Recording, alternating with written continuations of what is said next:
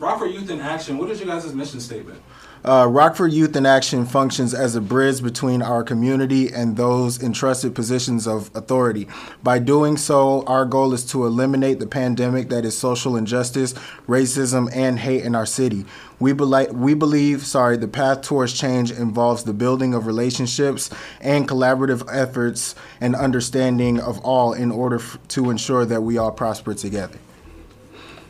And if you had to put that in a nutshell for us?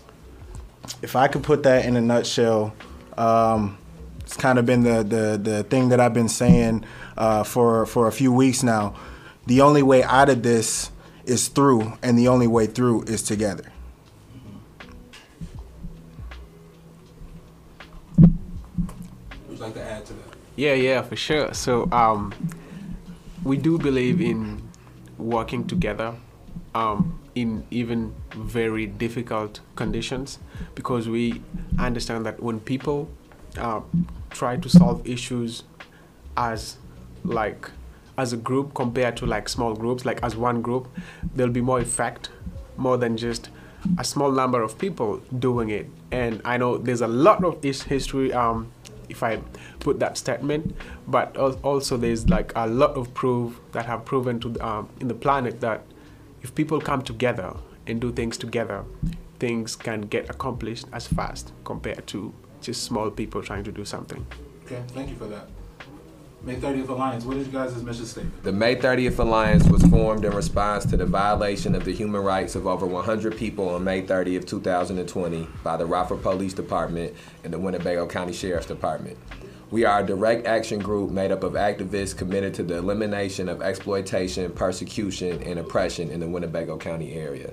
And to sort of sum that up in something that's not a prepared statement, the May 30th Alliance was put together directly after the events that took place on May 30th. One of the things that is at the utmost of our priorities is being a direct action group that advocates on the side of protesters and on the side of demonstrators. One of the reasons that we've continued to be out in the streets in the manner that we have is because of the violation of human rights that have continued to happen to people that's protesting, the people that's demonstrating.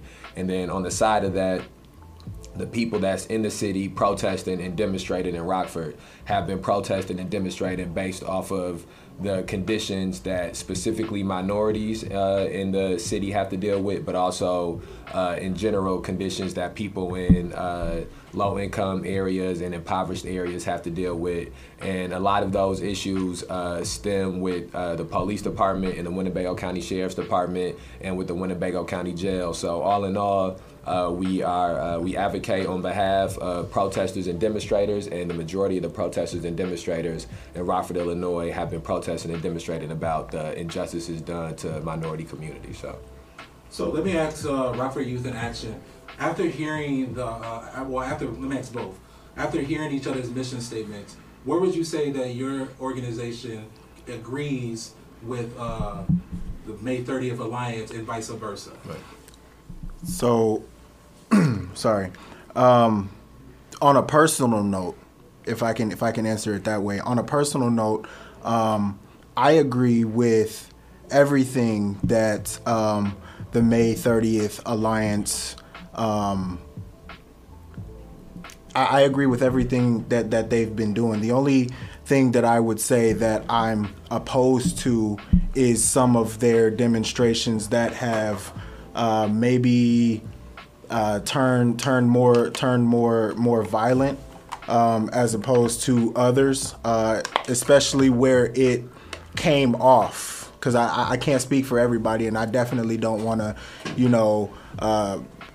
talk about the intentions of other people. But like those situations that came off as if it was the people that were being antagonistic and stuff like that. Those are the only things that I can't agree with. But from a group's from a organization or a group's perspective, well, actually, no. I think it's the same thing on a personal note and in terms of the organization. I respect that. Yeah, I do like what Leslie said.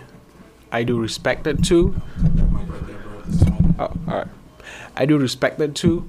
But the only thing that I don't agree with is how they conduct, how they use their tactics. I don't like the tactics because I'm like, if I am in charge of my protesters and we're trying to fight for what we want, I will try and control them and make them understand that this is us, and whatever we portray in the public will define who we are. And there's a lot of problems that people face, even that people are facing, and we cannot use fire with fire. We cannot use threats. At some point, I felt like there were some threats. And now, just to be clear, you're saying threats made on behalf of the May 30th Alliance to whom? Probably to the city officials, because I always say that everybody is a human being. I'm sorry, I have to pause the interview just for a moment. Hi. Yeah, hello. I'm so sorry. I am a friend of all these guys, and I was going to come and photo document, but I couldn't find it here. So is it hard that I'm here? Or are you what publication are you with? Well, normally I shoot for the Register Star, but I'm not on assignment. I just kind of did it because I know all three of these guys. I wanted to be like a support. Let me talk. Guests, are you all okay with this?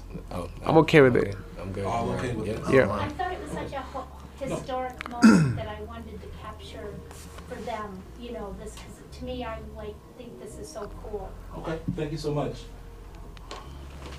Sorry. Yeah. So I was at the threats point, if you don't do this, we'll come to your house and protest and do stuff like this. And I did not like it. And the same thing applies to the city. They've been doing some bad things to the demonstrators. And that fine line where people don't understand each other, that's where we fit. We were like, you know what? There's a problem. And if you guys keep on flexing muscles towards each other, we will never go anywhere, because I always say that May 30 Alliance will go out on the street every day, every weekend, and do their things, and the police will do their things every Friday. How long are we going to do that? We have to do something, Okay. Yeah.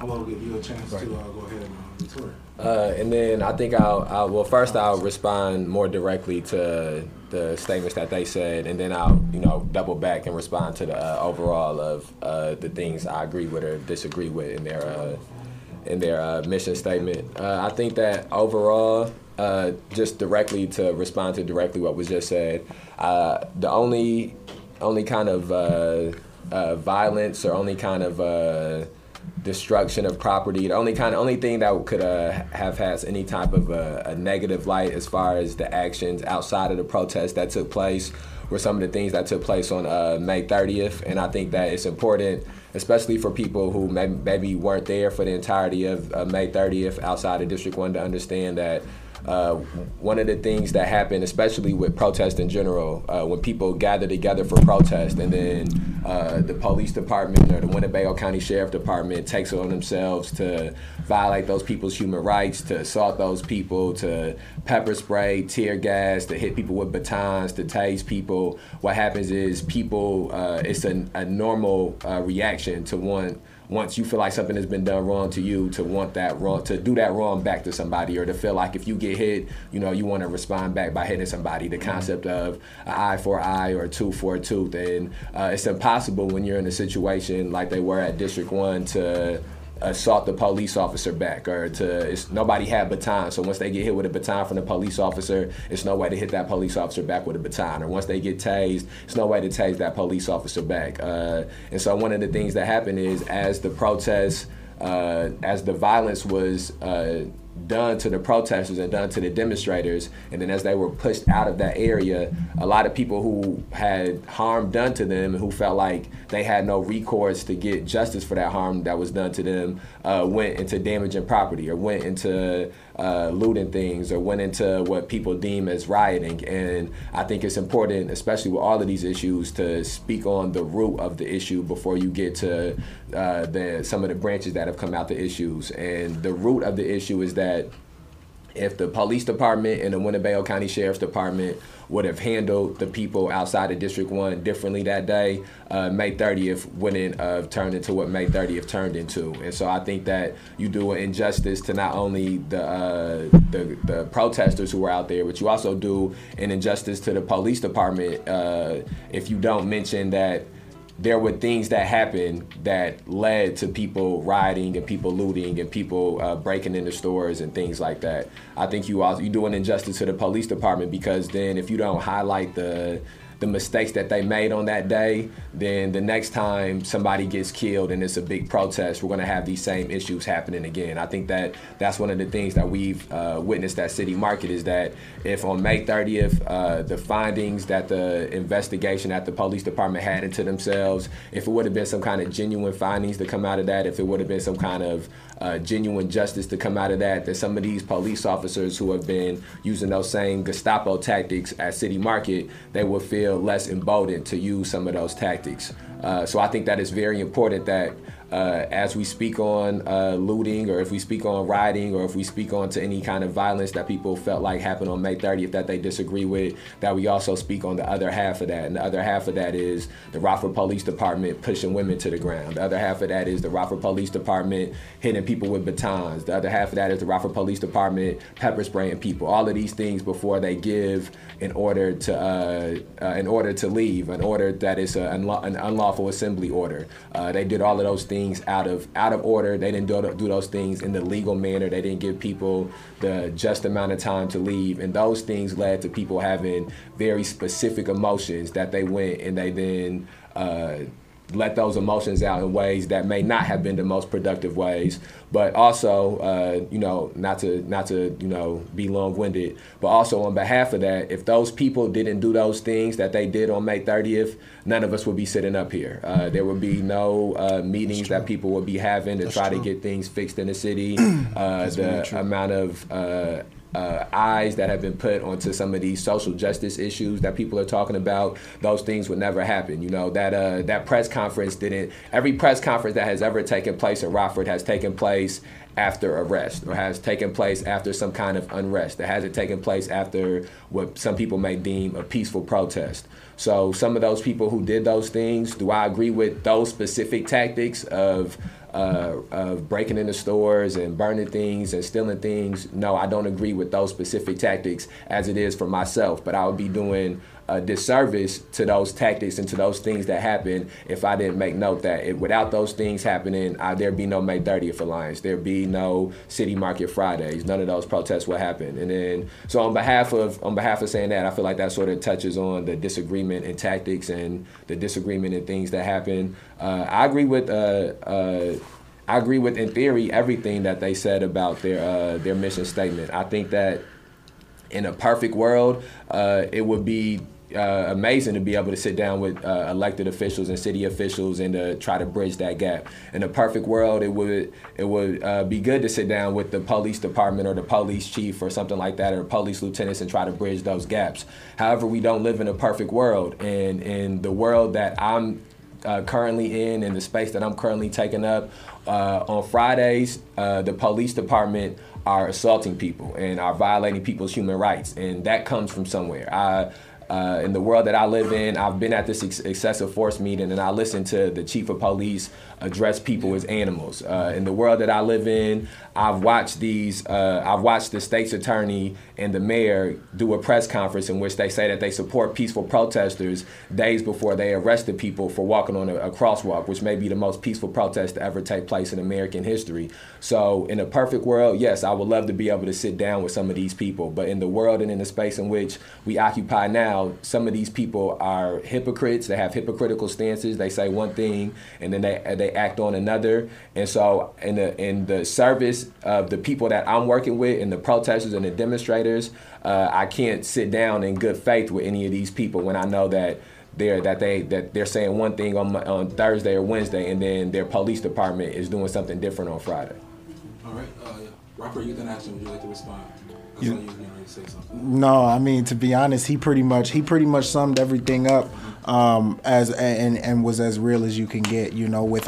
without, the events that happened on May 30th. And, obviously we can sit and we can go back and forth about perspectives, and, everybody was in different places and doing different things, and everybody saw things, a certain way.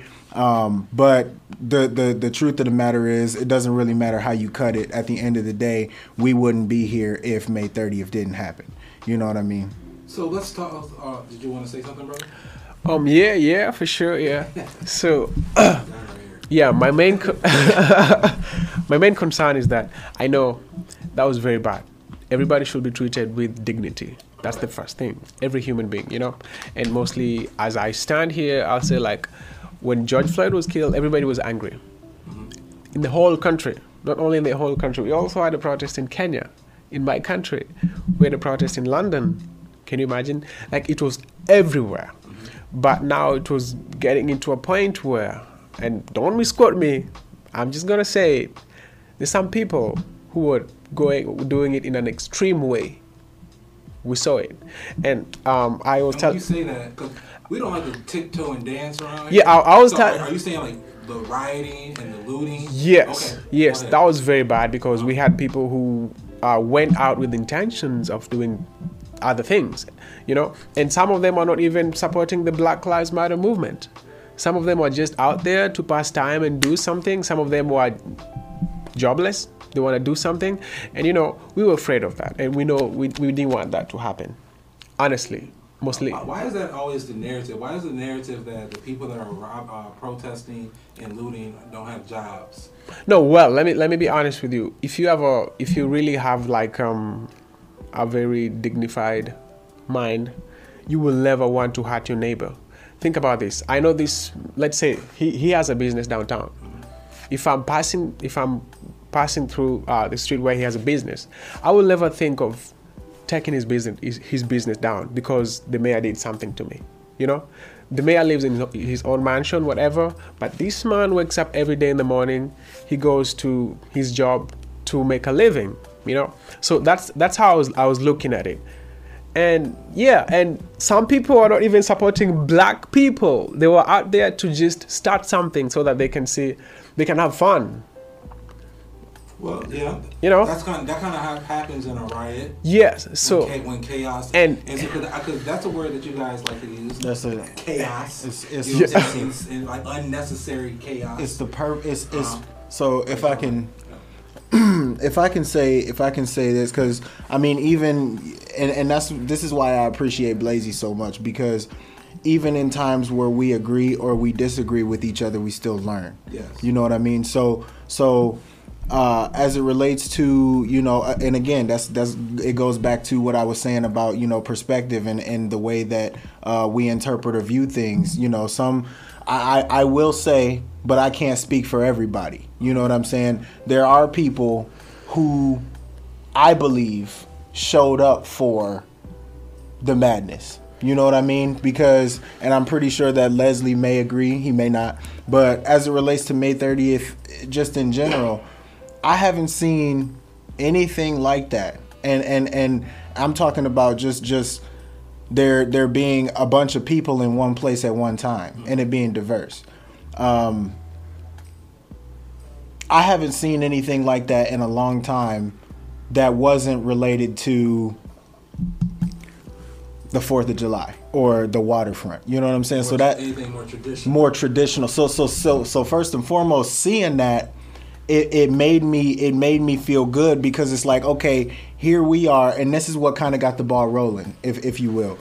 Here we are fighting for an issue together as a people. It's not just a bunch of Black people out here. It's not just a bunch of white people out here. It was diverse on May 30th. Yep. You know what I'm saying? And so I'm speaking for myself here, and I am putting myself out there. I was not happy with the way that things turned out from my perspective. On May, you're talking about on May 30th, on May 30th. because from where I was, and again, I'm speaking for me. I can't speak for everybody else. From where I was standing, we had the protest We had the march. We had people share their stories. We had, you know what I'm saying, people share their experiences, or, you know, even talk about the injustice that they've witnessed as it relates to the police department or the community, or even people just up there standing in solidarity for George Floyd. I felt like that was amazing. And the march, come on now, like we were together. But it was ruined. It was ruined, and maybe this is my fault. I didn't see it, but people, what I saw is people destroying property before there was any, and that's why I said antagonistic, because I perceived there to be, and I saw people destroying property and vandalizing the police precinct before the police had came out and asserted themselves to be the aggressor. You know what I'm saying? Could I respond to that before you let me see something? And then I think that that's another thing that's very important to touch on as we, especially as people, as these things continue to grow and more protests continue to happen and demonstrations continue to happen. I think that it's very important that we speak on, again, some of the causes and the roots of these issues. Mm-hmm. I think one of the things that has consistently been an issue for Black people in America is the concept that property is more important than people. Or the concept that destruction of property is equal to the assault on a person's body. I think that that's specifically some of these things you have to trace back to. I'm a heavy believer on things being passed down through generations. I'm a heavy believer on the concept of generational trauma, and I think absolutely. That it's no group of people in America who have had to deal with generational trauma as much as Black people have had to deal with generational trauma. Yes. So I think that when people speak on the destruction of property, I think that it attacks Black people in two different ways. I think it attacks Black people in the sense of before we were ever considered people, we were considered property. Right. And as property, we were vandalized, we were assaulted, we were beaten, we were broken. So we never had any kind of, it was no respect. When we were property, it was never any respect of us as property. As we went through history and we went through time in America and we elevated ourselves to not being deemed as property or being perceived as property, and we started to try to assert ourselves to be people and to be citizens in this country, one of the things that has consistently happened to us is that we have been told that our life is not as valuable as property is. It's a lot of white children who will never get killed for spray painting a building.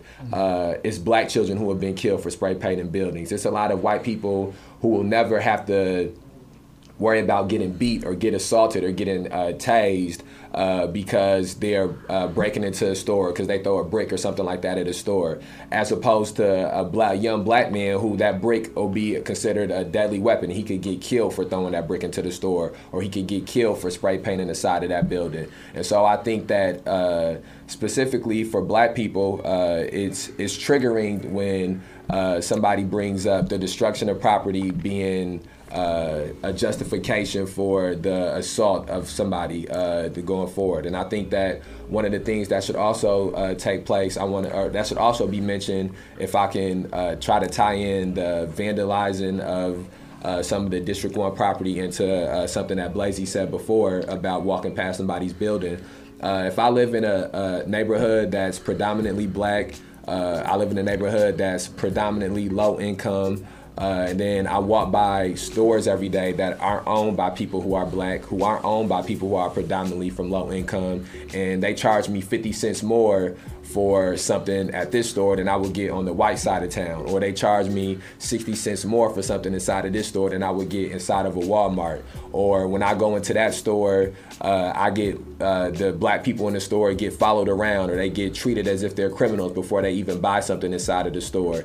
And then again, that same person who owns this store, who treats these Black people this way, who exploits them economically this way, he's not Black. He doesn't look like them. He doesn't employ people that look like them. them. And then when these black people in this neighborhood spend all of this money inside of this store, he takes that money across the other side of town, or he takes that money into a different city, or he takes that money into a different county, and then he doesn't put money back into that area. He doesn't put money back into that city. He doesn't put money back into that community. Then when things happen, such as what happened on May 30th, when you walk by that store, you don't see that store as being owned by somebody who's your brother, or you don't see that store being owned by somebody who cares about the best interests of you and your people. You see that store as being owned by somebody who's exploitative. It's owned by somebody who's oppressive. And so then when, pardon my French, but when the revolution starts, that's where you hit first. That's the play. You don't have any kind of sympathy. You don't have any kind of mercy, because where is the sympathy when you, for the past 5 years of your life, you spend an extra $500 buying something here that you wouldn't have spent buying it on the white side of town? Or where was this person as your brother, or where was this person as one of your people or somebody in your community when he was antagonizing your cousin or your sister that was walking around the store and treating them like they was gonna steal something? And then that goes all the way back to the concept of the vandalizing of District 1. All the police districts in this city are next to projects. Are next to project buildings that predominantly house minorities and people from low incomes. That's not a coincidence. They put those things there, and they treat those areas as if they're an occupying army. They treat those areas like a police state. Driving down in those areas, you can get pulled over for just the color that you are in the car that you're in. Not because you ran a stop sign, or not because you're speeding, but because of the color that you are and because of the car that you're in and the neighborhood that you're in. And so the psychological damage that the Police District 1 has done to the people that live behind Police District 1 is way more than people could ever do by spray painting it, or tearing the letters down, or tearing the emblem down, or even throwing rocks at the building. The psychological damage that those teenagers that have to grow up in fairgrounds have to deal with is way more than any spray paint or any rock could ever equal up to. And so it's important when people come out, and it's important that we don't cast May 30th as a George Floyd protest. It's important that George Floyd was the catalyst for it, but people went out there to protest about Mark Barmore, to protest about Jovan, to protest about a list of names that I can't even remember offhand, because the stories that's within Rockford don't get as much publication as the stories that's without of Rockford. Yeah. And so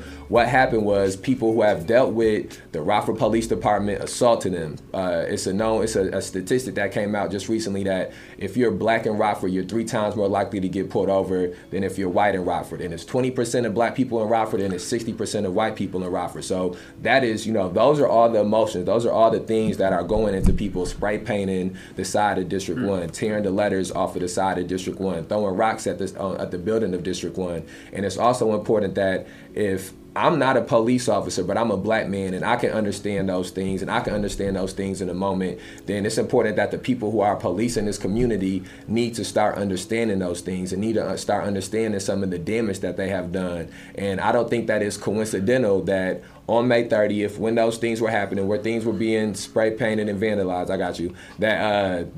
as all of those things were happening, the police department did not rush out then to assault people. They did not take that moment to be when they went to try to arrest people. They waited for some of the more affluent white people to leave the crowd. They waited for the crowd numbers to get dwindled down more, and they didn't come to arrest the people who spray painted, or arrest the people who vandalized the property, or arrest the people who threw rocks. They came out and they started to just assault people and grab people randomly. They didn't go to find the specific people who did those crimes. So I think that it's important to also speak on that. Can I say something about it? Retort to that?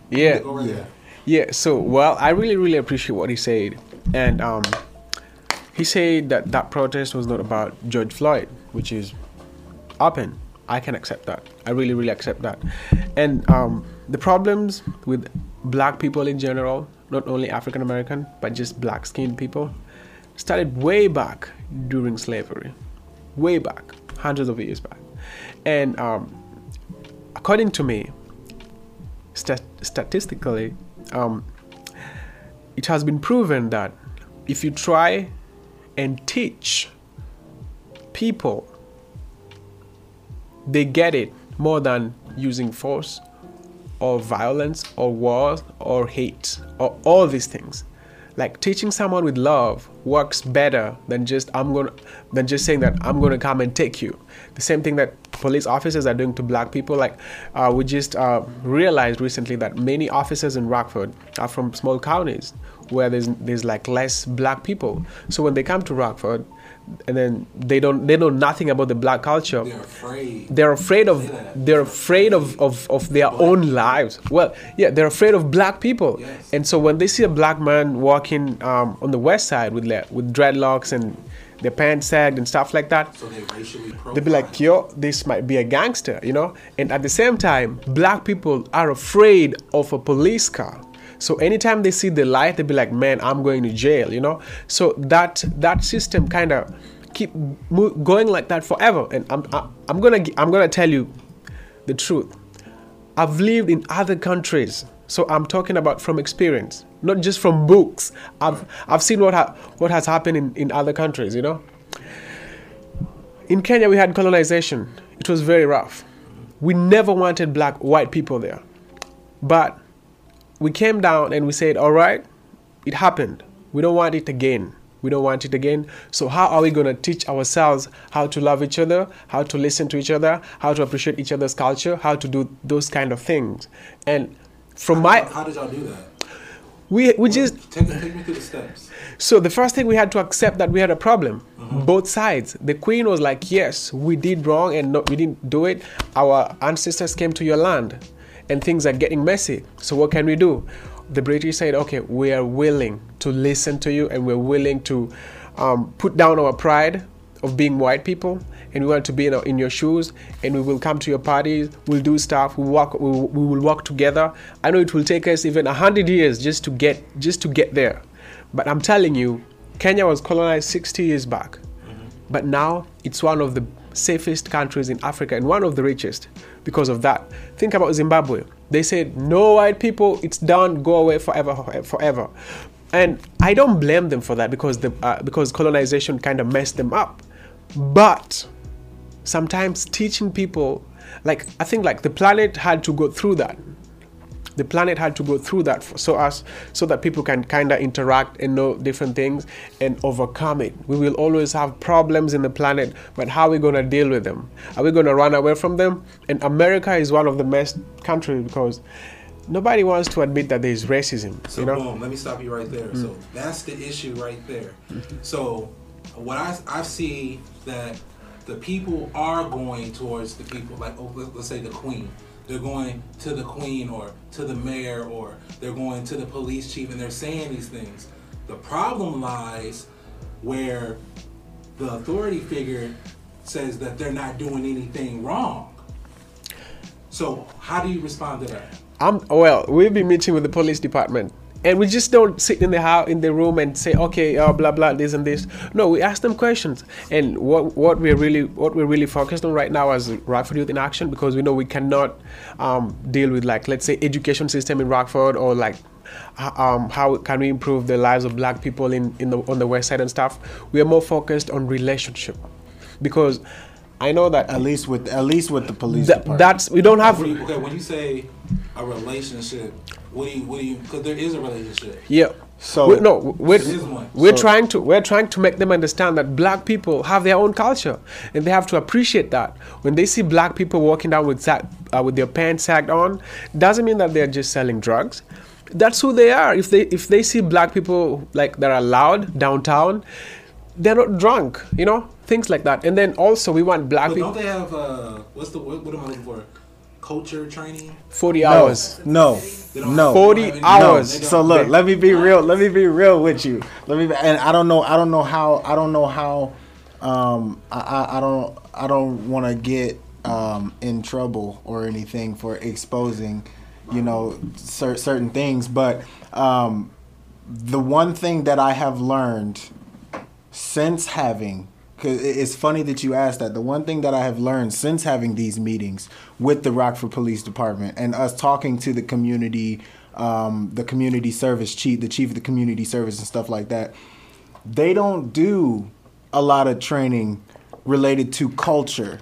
They do it, Don't get me wrong. It's 40 They hours. do it. No, it's not 40 hours. They're working on implementing 40 hours worth of training. But before they did it, but it wasn't something that was as important. Let me say it like this. Culture training is not in the police department as of right now is not something that is as important as officer safety. But couldn't that be taken care of just by simply saying that the police that police Rockford need to live in Rockford? You know what? And Yeah, go ahead. Answer this question, and I'll respond. absolutely. So, can you say it again? Couldn't it just be easy to say that the people that police Rockford should live in Rockford, so that they don't have to have that culture shock coming from Kingston, Illinois, not running into a black person. Now you're running into a bunch of them because you're patrolling down Auburn Street.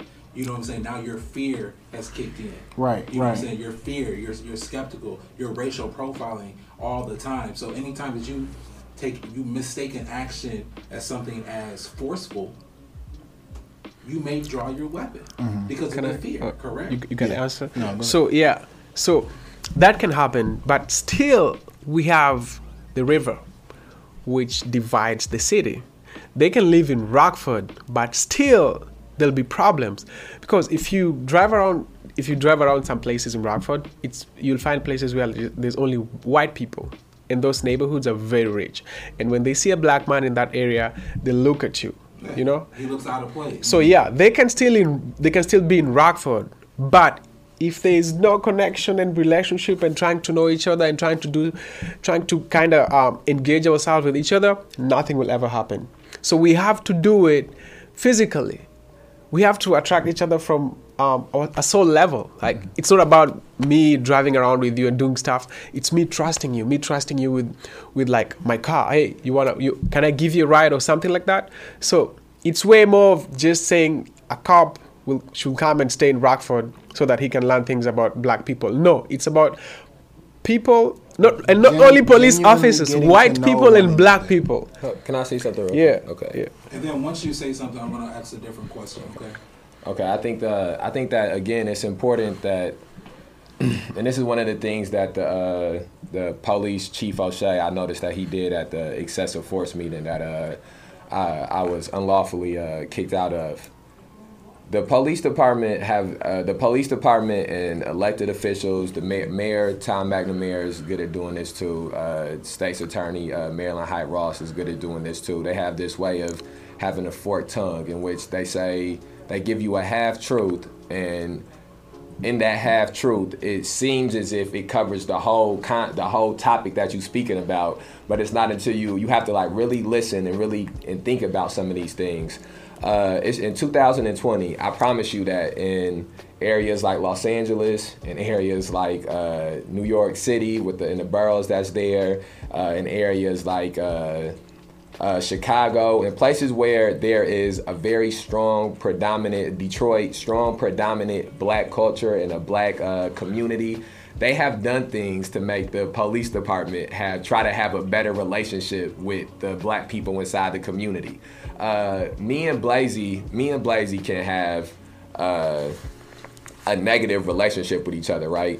But if I hit Blazy or assault Blazy or shoot Blazy, I'm gonna be penalized for it. It's going to neutralize the fact that we have a negative relationship for it, you know? And so one of the things that we have to be cognizant of when we put too much of an emphasis on making a better relationship or doing 40 hours of diversity training or ethnic training or whatever is, okay, you've done that, but is there going to be a consequence for this person if he assaults somebody? Okay, you've done that. Will there be a consequence for this person if they falsely arrest somebody? Okay, you've done that. Will there be a consequence for this person if they murder somebody in the streets? Because what happens is, me and Blazy you can nurture our relationship as much as you want to make us become good friends with each other and best friends with each other. If I think that if something happens and I have to make a split-second decision, and I know that if the split-second decision negatively affects him and doesn't negatively affect me, nothing is going to happen to me for it, I'm most likely going to make that split-second decision that negatively affects him, no matter how well me and him have got to know each other. It's the concept of fight or flight, which is why it's important that as just as much as you're doing community relationships and doing having these officers take pictures with kids on bikes, and the mayor's talking about having black people call and telling their story and things like that, you have to put in consequences for these police officers for violating this trust that they have with the community. Because what good does it do for a police officer to hang out with some kid that's 10, 11, 12, 13 years old, and then when he pulls that same kid over when he's 20 years old, and the kid don't feel like being compliant with him and he talking back to him, if this police officer pull him out the car and beat the hell out of him, it's not that no longer matters, so that is, I'm not to say that I'm against, the concept of trying to build a better relationship between black people in the community and police in the police department. But if the police department is, again, it's one of those things, in a perfect world, would it be great for black people in the police department for the past 150 years to have a great relationship with each other? Yeah, in a perfect world, that would be great. But in the world in which we occupy right now, you do a disservice to young black children and to young black men by trying to build up this relationship with this police department if that police department is still going to consider them a threat, if that police department is still going to pull them over 3 times more often than they pull over a white person. And so one of the things that we have to be cognizant of is, before we start trying to worry about having a good relationship with the police department, or before we start trying to worry about the police department understanding black people and understanding that a black person sagging their pants aren't a threat, or understand that a black person with dreads or a black person on the west side isn't a threat, we have to get to a point that the police department knows that they can't treat people as threats. They can't, and even if they for some reason do feel this person is a threat, they need to have some kind of substantiated proof and evidence, and it's still their job. Their job is not to bring people in dead or alive. They're not in the wild, wild west. Their job is to apprehend people and to bring those people in one piece, and to bring those people in alive, and to not assault those people and go beyond what it is that's in their job description. And the issue that we have in Rockford right now is police officers going beyond their job description. On Friday at City Market, it don't matter.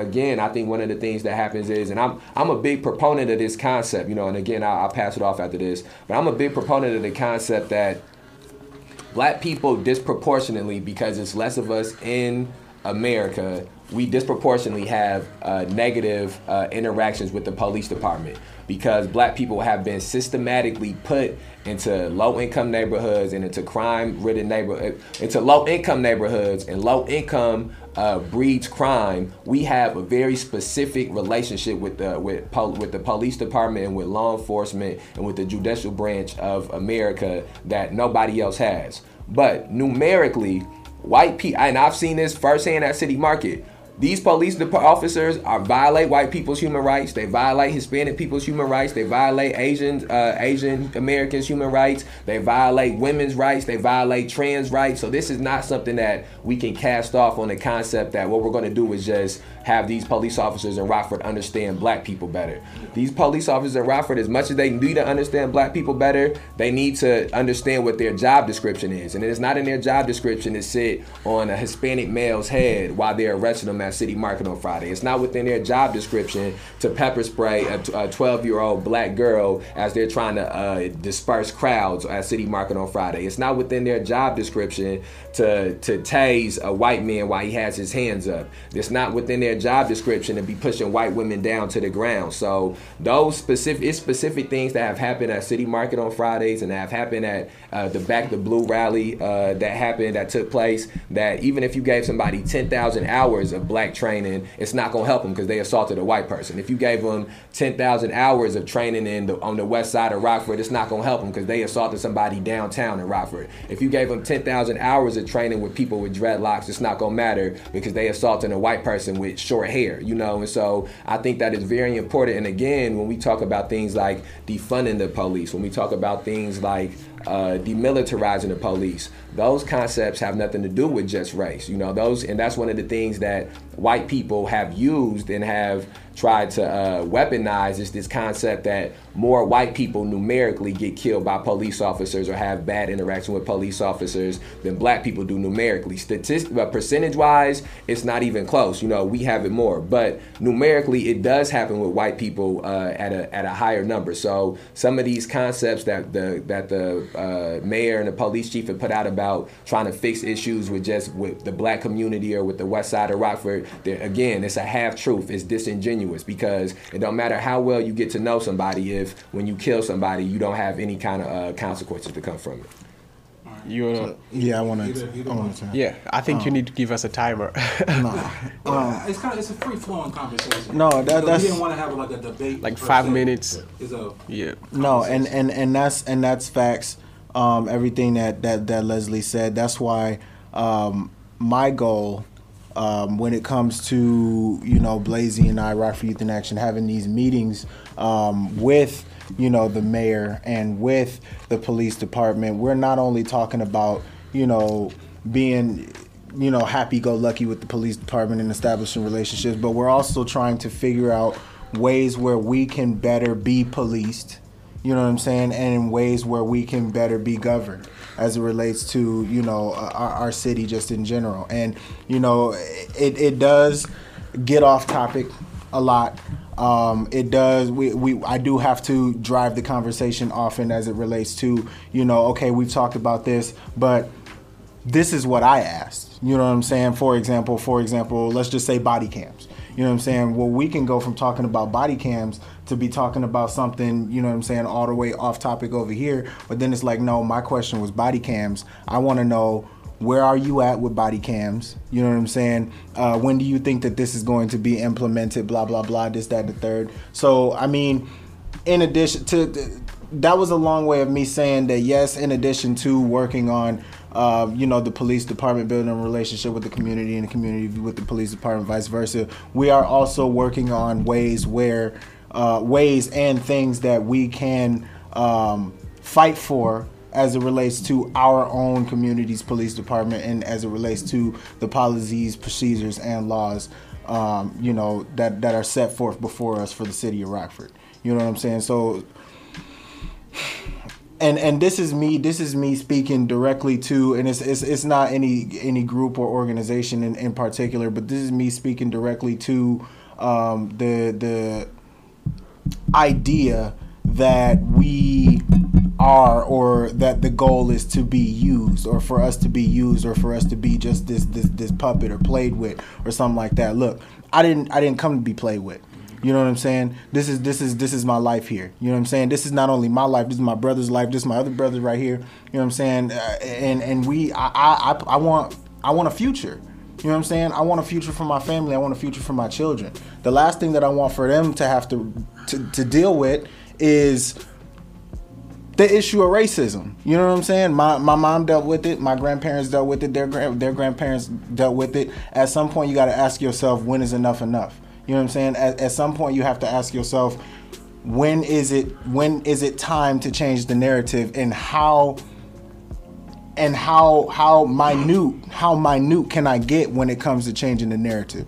Because we can do things radically. You know what I'm saying? We can change things, big things like that. But it also, what it dwindles down to is you have to be willing to change things on the, you know what I'm saying, the minute level, which even could be translated into your very own actions. You know what I'm saying? So can you touch on that a little bit more? So if I can say it like this, and again, it's nothing against anybody's, feelings or you know what I'm saying, their emotion or their way of doing things or wanting to, get their point across, but I'm the type of person who sit back and I sit back and I analyze and I watch things as they transpire so that I can learn, how to better do things or better, conduct myself or, find better solutions to the equation. Whatever, however you want to say it. Right. You sit back, you observe.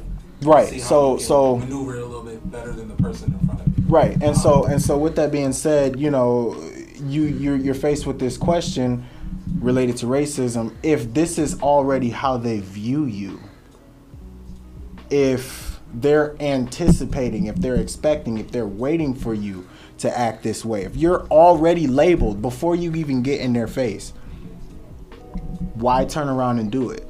Why give them the satisfaction to be like, aha, I was right? You know what I'm saying? So if I'm talking about myself, if you can hear, well, not even myself, but all three of us, we're very well, we are very well spoken African American males, correct? So the average white man talking to me on the phone, they would have no idea that I was black until I started using slang.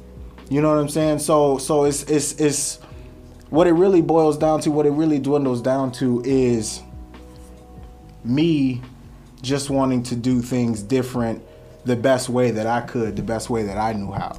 And that's me acknowledging the fact that, one, all I can do is all I can do. And all I can do is control myself. And in controlling myself, if I have the influence or the ability to move somebody in a direction that's more beneficial than the path that they are on, or if it even looks that way, then I'm gonna do it. You know. Can I touch? Yes, Just I won't take time. Just like, let's say a minute. But I started when we started our group together. I really liked Anthony, because my perspective of dealing with issues, it's not just based on African Americans. And I always remind him, I'm like, hey Anthony, you remember that I don't represent African Americans. I represent black people in general. Black people. If I move to United Kingdom, I will do the same. You know, we are black people. If I go back to Kenya, hey, it's us black people. So I don't see this term police. You know, a cop's become a cop when he has his uniform. And then when he goes back home, he's a racist white man or woman, you know? So it kind of worries me, because now even black police officers are being attacked just because they are being police officers. So, well, if that's the problem, then there should be no police in the whole planet. And I'm telling you, there's a lot of people who are more satisfied with the police with the police department being around close to them, because they will call them if there's a problem, blah blah blah blah, many things. They will do these things just to make police officers get involved into their life. All right, so that's why I'm reminding you guys. It's about relationship. How are we going to teach them? I know it will take time, as Leslie said. You should not go out there and take pictures or blah blah. How are you gonna take it if you're taking pictures with police officers who will pull over kids after 20 years and stuff like that? You know, they're being taught to be racist in their houses, at their home. You know, when they tell them don't date a black man, black people are lazy, black people are gangsters, they sell drugs, stuff like that. And then black people on the other side, I have to be honest, I'm a black man. I was raised like that at some point. People are like judging me for having a white woman, you know. So I was there, and I'm reminding people, we should never ever get tired. We have to keep fighting, but not with insults, not with threats, not with stones, rocks, whatever, because that will never win. White people will. What's a stone or a rock? Yeah, hold on. Let me say something. But go ahead. Before you do that, because I kind of want to move the conversation. Yeah, just go a ahead. tad, Yeah, no, go just a ahead. tad, Yeah. But it's still staying on topic. Okay. So how do we eliminate the problem of social injustice? How do we alleviate hate? And how do we stop the brutalization of our people by law enforcement? First of all, we have to admit that this is a new planet. We have to admit that. Like, there's some things that have already happened, and we have to admit that these things are here, and they're going nowhere. Slavery happened. Racism, it's here. hate, it's here. All these labels, they're already here. The first thing we have to admit. The second thing, we have to remember that we will have problems dealing with these issues. We will have problems. We can't just wake up in the morning and say, okay, from now we don't want racism. We want it to be gone.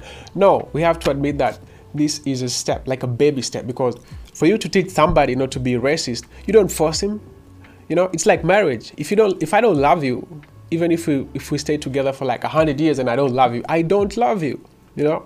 So it's like you admit, and then you admit that this is a tough process to deal with. And then the second step is like, let's start, and then let's keep trying. And then if we fall down, let's remind ourselves, okay, there's a problem here. Let's see how we can deal with that problem. Like it's a slow process. We will die, our kids will die, our grandkids might die, and we will still have these problems. But we have hope that with what we're doing, there's a light, and one day things will change. And I know there's a lot of problem, but I know you can see the difference on how the world is reacting towards racism.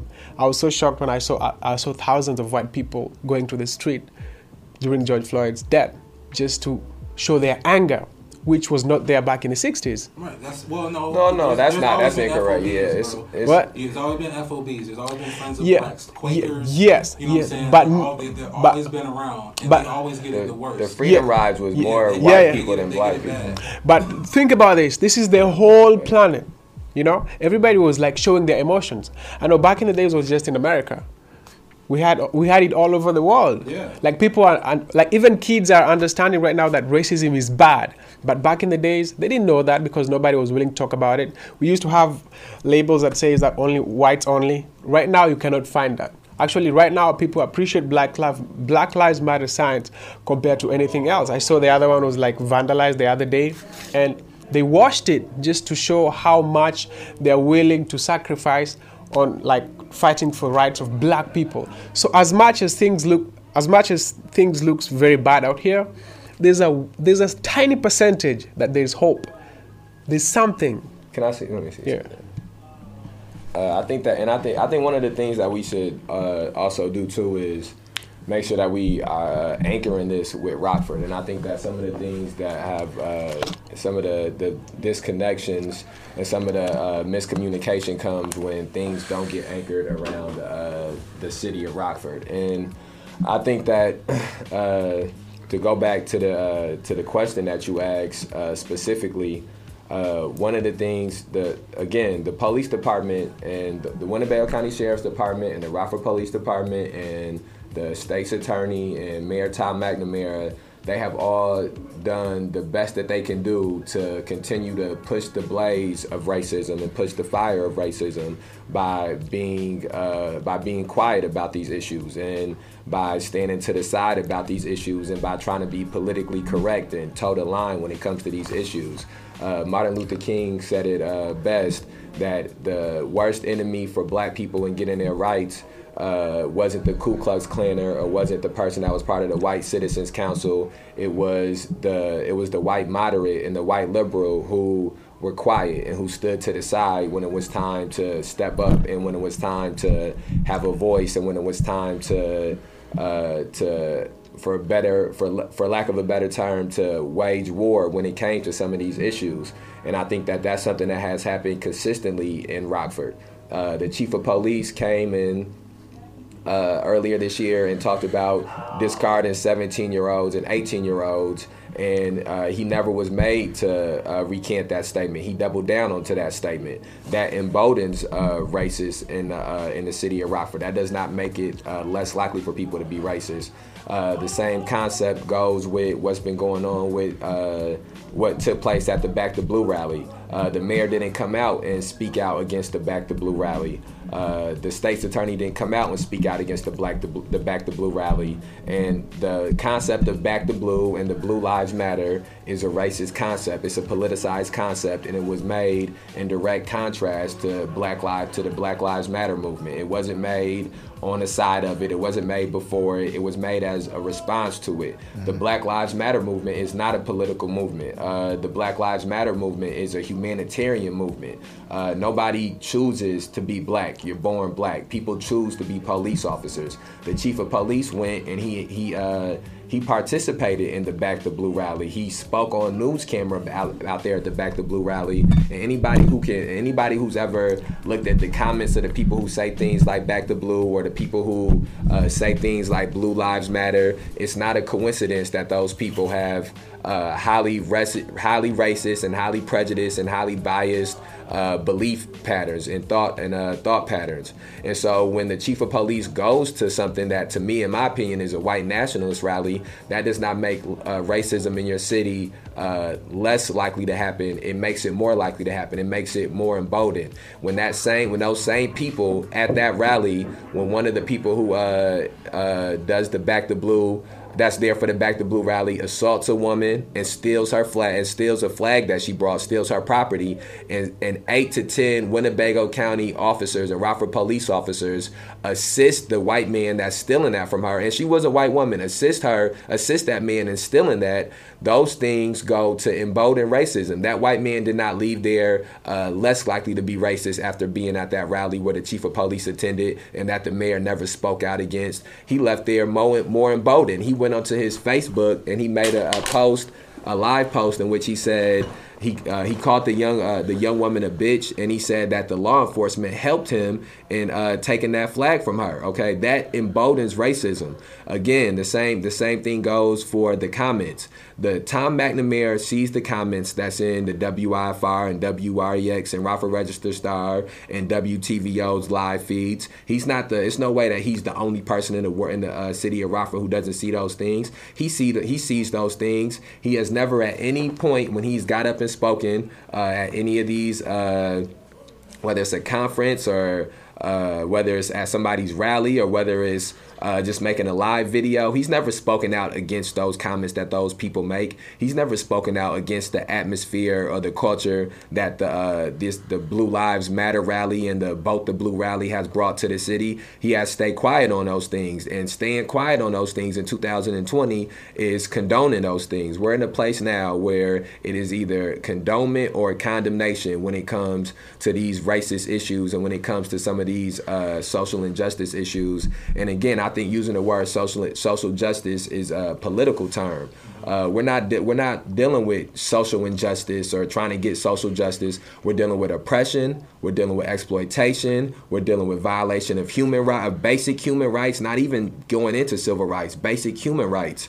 And to try to use a political term to gloss over those things, or to use a word that's more sugar-coated, it does no justice. It does an injustice. What the police department in Rockford, Illinois, and the Winnebago County Sheriff's Department does is not social injustice. It's oppression, it's exploitation, it's assault, and it's violation of human rights. And it should be phrased in those specific words, so that way people know what it is that they're dealing with, because it's an ambiguity that's come with social justice. Donald Trump can say that he's for social justice. Chief O'Shea can say that he's for social justice, because it never gets into the minutia of what's happening for people to be asking for social justice. The Mayor Tom McNamara can get up and say that he's for social justice, and he does, and he can say that, and it never gets into the fact that he is the mayor of a city that, again, pulls black people over 3 times as often as they pull over white people, in a city where it's triple the amount of white people than it is black people. That is not something that is difficult to fix. That is not something that is difficult to change. It's something, DWB is something that has been going on for as long as it's been cars and it's been black people in America. And any mayor or any police chief or anybody in any position of power that has ever wanted to stop people getting pulled over for driving while black, all they got to do is ask for the monthly statistics or the quarterly statistics for the people getting pulled over, and start telling the police officers in that city to stop pulling people over of color at the rate that they pulling people over of color. That is not a difficult thing to do. It's not a complicated thing to do, but it's something that when you are part of a white power structure, it does not behoove you to do. It behooves you to have black people getting pulled over more often. It behooves you to have more black people going into that court, because it's a known fact that black people have less resources. They have less economic opportunity, so they're more likely to cop a plea and to keep keep your conviction rate high. They're more likely to cop a plea and take that community service. They're more likely to cop a plea, end up on probation or parole, and then they got to go back into a community where crime is at a high clip, and then again a high clip, and again, since they're Black, they have a more likely chance of getting pulled over. So now they have a more likely chance of violating that probation or parole and ending up deeper in the system than they were when they first got pulled over, when they first had their rights violated, or when they were first wrongly stopped by somebody because of the color of their skin or the neighborhood that they live in. So as important as it is to talk about these overall arching themes of social justice, or these overall arching themes of getting rid of racism, or these overall arching themes of getting rid of prejudice in America or in the world as a whole, as Blazy was speaking on, it's important that we speak on specifically what's going on in Rockford, because we're in Rockford, and before we can change anything in Illinois or in America or in the world, we're gonna have to start by changing some of the things that's going on in Rockford. And the things that are in the racism that is in Rockford and that is prevalent in Rockford, that racism is there because elected officials have allowed it to be there, and that racism is there because police officers have allowed it to be there. The chief of police has allowed it to be there. The Winnebago County Sheriff has allowed it to be there. And then again, when Blazy speaks on about Black people being police officers and then them being insulted or whatever because they're Black and they're police officers, I think that, and again, when Blazy speaks on speaking for Black people and not speaking for African Americans, me, myself, I don't consider myself African American. I consider myself a Black man in America. And I think that that's vastly different from being an African American. Maybe Will Smith or Jaden Smith or somebody who has a different set of economic circumstances and lives in a different neighborhood or a different city than me considers themselves African Americans. I don't consider myself that. I consider myself a Black man in America, and as a Black man in America, I know that you do a disservice to your people and an injustice to your people if you decide to be a Black person and to become a police officer, because you take place in a system that has historically and still to this day benefits off the exploitation of Black people, benefits off the oppression of Black people, and that is not something that one person within the system can fix.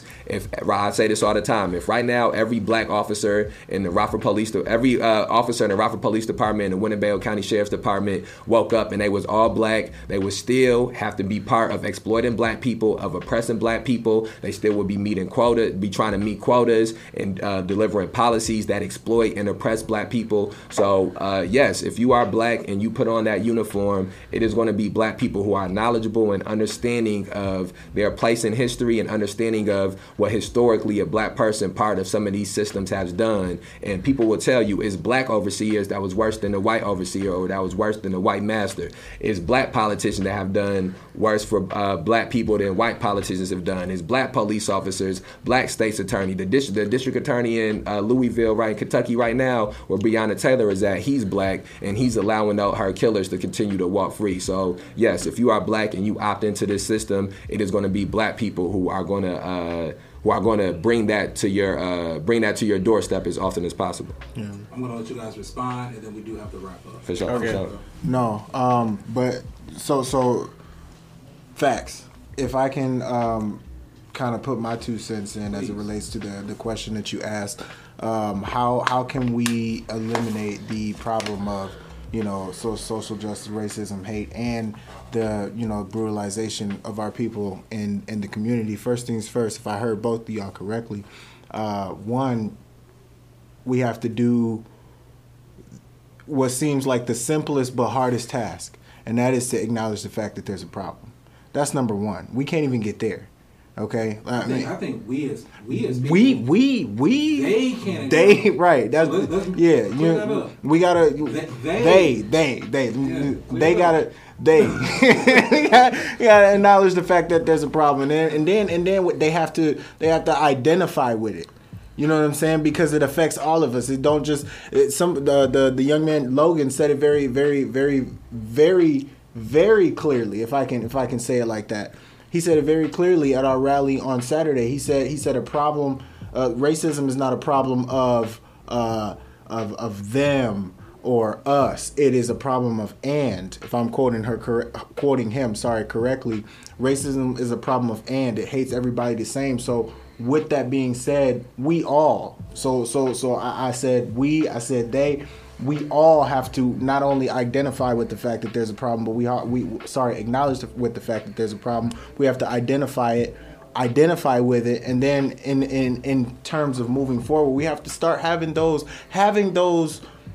like what we've been doing. You know what I'm saying? We have to have those hard conversations so that we can understand and figure out what we can do as it relates to the people who reside in this community. In and of itself, we got to figure out what we can do, because at the end of the day, if this is a democracy like we say that it is, then we should be in charge of the way that we live, right or wrong. So with that being said, these meetings, and you know, I understand, you know what I'm saying, RYA and the May 30th Alliance, but these meetings, I feel like it is important for all members of the community, not just black people, but black people specifically. I feel like it's important for us to be there, because even though we don't have anything yet, even though everything is still being talked about and things are being put in place and we don't have a definite date, even though we don't have that, I still feel like it is important for members of our community, especially members of the black community, to be there, because at the end of the day, this is going to affect them. This is going to be for them. You know what I mean? These policies, these procedures, these laws, these, you know what I'm saying, these new methods of training and stuff like that we're trying to get implemented into the police department. Me and Blazy don't want to be the only ones sitting in the room talking about it. You know what I'm saying? Because I'm gonna be 100% transparent with you. My name again, and I've said it before. My name is Anthony Ford Jr. If you don't know who the Fords are, look them up. We know who you are. You know what I'm saying? So yeah. With that being said, I have done my absolute best to the limits that I can to stay out of trouble when it comes to the police. You know what I'm saying? So now that I am in a position where it's like I haven't been in trouble, you know what I'm saying? I do have some kind of rapport with the city. Let me get in here and see what I can do as it relates to my community. And if I can, because it's got to be a want. You know what I'm saying? If I can have other people be part of those, you know what I'm saying, discussions, be part of those meetings, because again, I'm in there talking about how I want to be governed. You feel me? I'm in there talking about how I want to be policed. I'm in there talking about what I want to see. But I'm just me. Right. He's just him. You know what I'm saying? So if we really want to see change, then we need to be in there talking about it too. It's true. Did you want to say something? Yeah. Oh. So do you want me to wrap up now? No. I said, do you want to say something? Oh yeah, for sure. So it really sounds so tough and unrealistic when we put it as a conversation, because nobody wants to have a conversation, because black people have been mistreated for hundreds of years, and I'm telling you, mostly every black person is not ready for a conversation. They want actions. They want it to happen. And on the other side, the reality is that racist white people are like millions, and in order for us to make a change in a blink, maybe we have to eliminate all of them, and that's nothing. That cannot happen. Or if they want to eliminate black people problems, then they should take all black people out of the United States, and that's not gonna happen. So we will just keep jumping around, and I'm so surprised. I don't want to mention anything with politics, but I was so shocked with American elections one time, because I did not expect that. And I was like, well, people have rights to do whatever they want. They have a right to choose whoever they want, and they will always remain like that. But how are we going to work together, even if we have different ideas, we have different stands, we have different perspectives of how people should live in the planet? So that's where we have a problem. And racist white people will always say that black people are like acting, how do you call it? Ghetto. Like, not even ghetto. Like, we have enough, we have everything, but we're still crying. Entitled? Yeah, like we don't want to work hard. So they're calling us lazy. You're lazy, and we have everything. And then they always tell us that, racism cannot make you unsuccessful, things like that. That's how they see us. And us, we're like, no, you guys are blocking us from getting whatever we should get because of how you guys treat us, and then it affects our. Can I say something to you? Because I hear what you're saying, right? I hear what you're saying, but then I see your actions doing something different. I see that you're saying that you're trying to hold them accountable, but at the exact same time, I hear you saying that it's all about a relationship on how we should foster a relationship with the police. Yes. I'm not really hearing police accountability. Yeah, you should come to the meetings. Well, I'm not really hearing those type of things. That's kind of like what they. So do you want us to tell you? Do you want us to tell you the thing that we came up with in our meetings? No, if you would like. If you would like. No. I want, bro. You gotta hear what he's saying, bro. Like let him break it down for you. Mm-hmm. So go ahead, bro. Yeah, because you're saying they're doing wrong, but it's like it's falling back on us. Yeah. You know what I'm saying? Mm-hmm. Like, don't act like this so they don't treat you like that. Yeah. Well, what about the guy that didn't act like that and got treated like this? That got treated the exact same way. Kind of back to Leslie's point when he said it's not just they're going out there against blacks or African Americans. It's a system that's corrupt. You know what I'm saying? So maybe we need to go in and fix the system because, like Anthony was saying, we can agree that there's an issue, and the problem is they don't see that there's an issue. They don't see that what they're doing is wrong. They don't have a problem sitting around just talking to us. Yep. The problem is taking that ink and that pen and putting it to some reform and putting some accountability to it. That is the problem. It's almost like we're victim blaming. Like, do we blame someone who got raped? I have an answer. Blame the rapist? Yeah, I have an answer for you for that. So they're doing that because I'm gonna say because they feel like us also we're not willing to understand why they're doing it. They're feeling like we are also ready to attack. You know? Well, can I know we got to wrap it up. Can I respond there? Can say my yeah. Well, I want to respond off camera. All right. As a woman who has been assaulted by RPD for a vacated warrant, you know, I've had my rights completely taken away from me by 3 male officers. You know what I'm saying? All I was doing was going home to get my son. You know what I'm saying? So what action could I have done to have prevented that when I took care of the warrant and my plates was up to date and I'm doing the speed limit and I'm doing exactly what I'm supposed to do? The problem is they're not being held accountable. Do you know I got charged with 2 counts of assaulting a police officer because they had me hog-tied on the ground and I must have kicked one of them.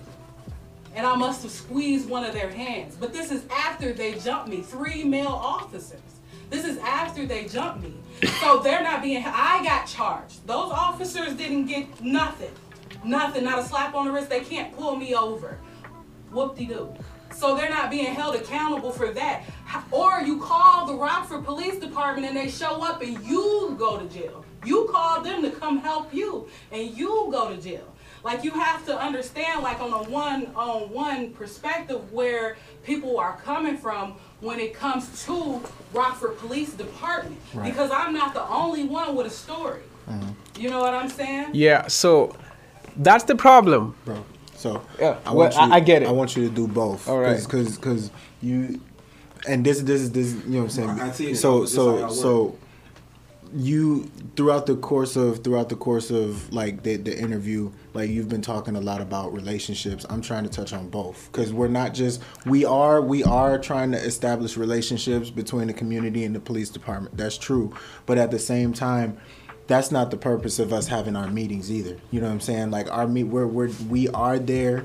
You know what I'm saying? And we are trying to have conversations that are related to better policing. We are trying to have, you know, conversations related to accountability for police officers. Yeah, you know what I'm saying? Stuff like that. Training. How can you better do your job? Because the truth of the matter is, just like she said, bro, to a certain extent, bro, we do fuck up as black people. But police do it way more than black people do, bro. They really do. So there is a point in time where we do want people, not just black people, but people to take accountability for their actions. But this is not one of those times, bro.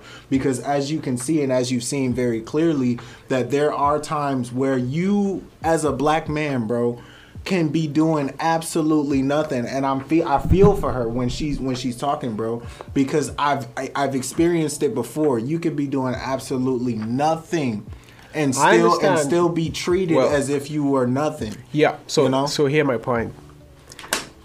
This problem will always stay here forever unless both sides admit. We will never get over it. They will protect themselves. We black people will always say, okay, you did this to me forever. Like right now, the cops are just like, maybe there's a police somewhere waiting to stop a black person, and then there's a black person somewhere who's just watching for the police car. That's how it is. So how are we gonna stay like that? And today I'm very sorry, but I'm gonna talk as a human being. People don't like when I say it like that because they want me to be like, yo, you're black. Okay, you're a black Good. human being. Yeah, I'm a black, but at the same time, I'm a human being. Correct. We have to build a common ground where everybody has to admit that we have to do this together.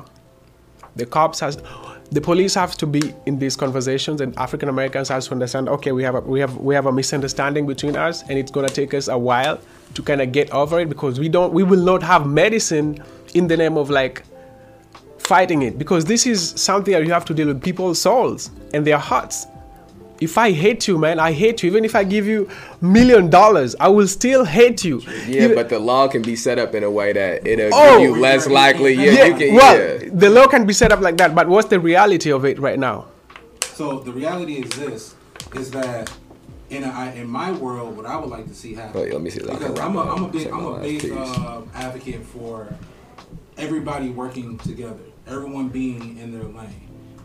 If y'all were echoing what they were saying in your meetings, that's called collaboration. You know what I'm saying? That's called coming together, finding common ground. I don't agree with everything that they're doing, but I do agree with A, D, and F. I agree with these things. So these are the things I'm going to talk about. I'm not going to publicly come out and say that, hey, I don't agree with you guys doing this, we need to do this. That's counterproductive. Mm-hmm. You know what I'm saying? Because at the end of the day, we all want the police to be held accountable. We want to be safe, and we don't want to feel as if we have overseers watching us our every move. Yeah. We can agree to that, correct? Yeah. Right. All right. No, I'm just gonna say my closing statements, then I'll be done. I want to, like I said, I want to I'll try to keep it short. I can be long-winded. I just want to try to touch on a few different things. I think one thing, I understand where Blazy comes from when he says he's speaking as a human being. I think that what maybe he needs to, what maybe the disconnect is that maybe I would like for him to understand is that in America, you were seen as black before you were seen as a human being. Yeah. And so I can never speak as a human being first as long as I'm in America. Maybe if I go somewhere else, that's a luxury that I can be given. But I know that here, my son, before my son is ever seen as a human being, he's going to be seen as a black man, and that's another one of the reasons why I think that I equate the word, the concept of African American similar to I equate what I can assume they equated Negro to mean at a certain time is because this concept of being African American, the word American, you should be entitled to being treated like an American. Black people in America do not get treated as Americans. Their issues that they speak on, the problem, yeah, you know what I'm saying? They don't get, you don't get treated like that. If white women were out protesting about abortion laws, there would be no black people out there heckling them as they're protesting about abortion laws. If a crew of white LGBTQ protesters, let's say they just were all white, or they just were protesting about white LGBTQ members and the injustices that they face, you would not see a group of black people coming out there to heckle them or to be counter protesters to them. And as far back as you can go, anytime black people in America speak out against something, there's a segment of America who comes out to be hecklers or to be counter protesters to them speaking out against those things. That's un-American. Anytime black people try to use their right to assemble, their right to protest, people come out and they speak out against those things. Those things are un-American. So I think that is very important, and that's one of the reasons why I don't sit in a meeting with the police department, why I haven't sat in multiple meetings with the mayor, why I haven't sat in multiple meetings with certain elected officials, is because those officials want you to come to the table and want you to talk to them as human beings, because that's the interaction that they feel. That's the interaction that they have when they go out into the world. That's not even some of the black police officers. I've seen white racist people interact with these black police officers because they see that they see the uniform before they see their skin, before they see them as people. And so I think that it's very important that we cannot be compromising, that we cannot be in a place where we're willing to give any, like we A, B, C, D, E, F, G, H, all the way to Z. Each one of those things have to be addressed, and they have to start being actively working on being fixed, or people are going to continue to be out in the streets, and people are going to continue. And it's important that when people are out in the streets, that people do things in different ways, and that everybody don't agree with those ways. It's important that when we're out there, that it is polarizing. It's important that traffic gets stopped. It's important that the city loses money at City Market. It's important that bars that have been deemed to have racist cultures lose money. It's important that the people are coming to the mayor's house. It's important that aldermen feel like people can come to their house, or the chief O'Shea think that people may visit him out of town where he lives at. It's important that state's attorney might think people will come and visit them where they live at, because that's the issue, that they've never been held accountable. They've never been responsible for their actions. Their police officers can do whatever, and it's just like how she just said, nothing happened to them officers for doing that. Them officers can go and do that to somebody else in 2 or 3 days. And so as important as it is to sit down at a table and to have conversations and dialogue, and trust me, I got nothing but an inbox of people telling me we should sit down and have conversations and dialogue. You get nowhere if you sit down to have a conversation and have a dialogue with somebody, and they're coming in that just to talk to you and then to be done with you. Yeah. You get nowhere if you come in and have a conversation with somebody and they think that in that conversation that they're going to get you to stop doing what it is that you're doing in the streets. You know what I'm saying? That right there is the reason why we keep. That's the reason why we keep going. That's the reason why we keep. Oh, sorry. That right there is the reason why we keep going. That's the reason why we keep having these meetings. And like to further my point as it relates to what I said earlier, that's why I find myself in a position more oftentimes than none where I'm driving the conversation at these meetings, because it is very easy. You know what I'm saying? It's very easy to go in there and start talking and get off topic and be talking about something completely different than what you came in there to talk about. You know, that's why I'm driving the conversation. When we leave the meetings, I'm like, all right, y'all, what are our calls to action? When I come back, I'm going to ask, where we at with this? You know what I'm saying? What's our timeline with this? Blah, blah, blah. And if I can say this is why Blazy and I, even after receiving some of the backlash that we have received from your own people, our own people, or even the following of other people, that's why we still want to work with, you know what I'm saying, said groups, because at the end of the day, and I said it already, the only thing that I can do is go in there and speak for myself and speak for the things that I want to see and the things that Blazy and I want to see as an organization. But as far as what other groups want, you feel me? We need y'all there too. Yeah. So if you're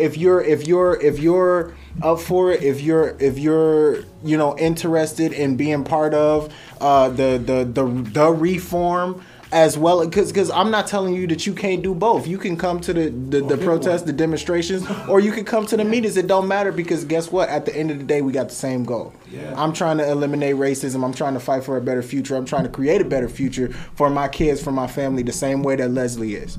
You know what I'm saying? So this is me talking to those who are trying to pit Leslie and his following and Rockford Youth Abolitionists and their following and Blazy and I and Rockford Youth in Action against each other. I'm not against none of them. Blazy is not against anybody, and from our conversation last night, Leslie has made it clear that he's not against us. You know what I'm saying? We might disagree with our methods and our tactics, but we got the same goal. You know, and if it comes to a point where we're able to communicate so that we can advocate for the other groups that are out there putting, you know what I'm saying, the work in on the streets, great. Let's do that. Because, again, all I can do is say what comes up here. All he can do is say what pops up here. Right. And I appreciate both organizations. Yeah, I'll wrap it up. Yeah, you can.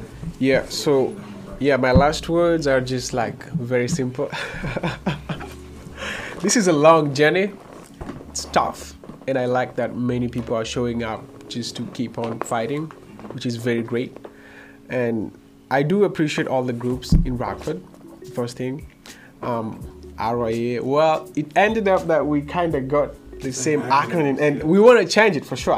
We do. We definitely want to change it. Because other people have been asking us, hey, are you guys members of RYA? I'm like, no. But your group is Rockford Youth in Action, so we're going to do that. Anyway, but this is a long journey, and we have to sweat. We all need to help each other. Yeah, we'll have to sweat. To help each other. And before you make any judgment, I think it's wise to go and approach somebody and ask him, why are you doing this? And tell me more about it. Like, I really appreciate when Leslie organized this. I was like, a lot of people are like saying very negative things to us. Not a lot, few of them. Enough. Just enough. Mm-hmm. But again, majority were like, yo, bro, you guys, you're doing the great thing, you know? So it was like on a two-way sense. And let's learn from each other. Let's try to be close to each other. Let's ask each other's questions. Let's put our minds together. Let's think of working together as a way of fixing problems. If we work in small groups, we're going nowhere. Have you ever heard the saying that says that sheep that are like dispersed, they are very hard to control compared to the sheep that are like together? Mm-hmm. And I know other groups don't understand us because they've never asked us anything. They just saw us on social media, blah, blah, blah, blah, blah, blah. So yeah, let's think about that, and we'll keep on working, and we'll keep on moving forward. And in future, if they want to talk to us, they're more welcome to do so. Well, I would like to thank both May 30th Alliance and also Rockford Youth in Action for coming on today. I am Hyphen X. This has been a great conversation. And I also want to just leave you guys with a final thought that it doesn't matter what you do, just make sure that you're doing something and it's for the benefit of your people. Always remember that you don't always have to agree to have a great conversation. Peace. Okay. All right. That was dope.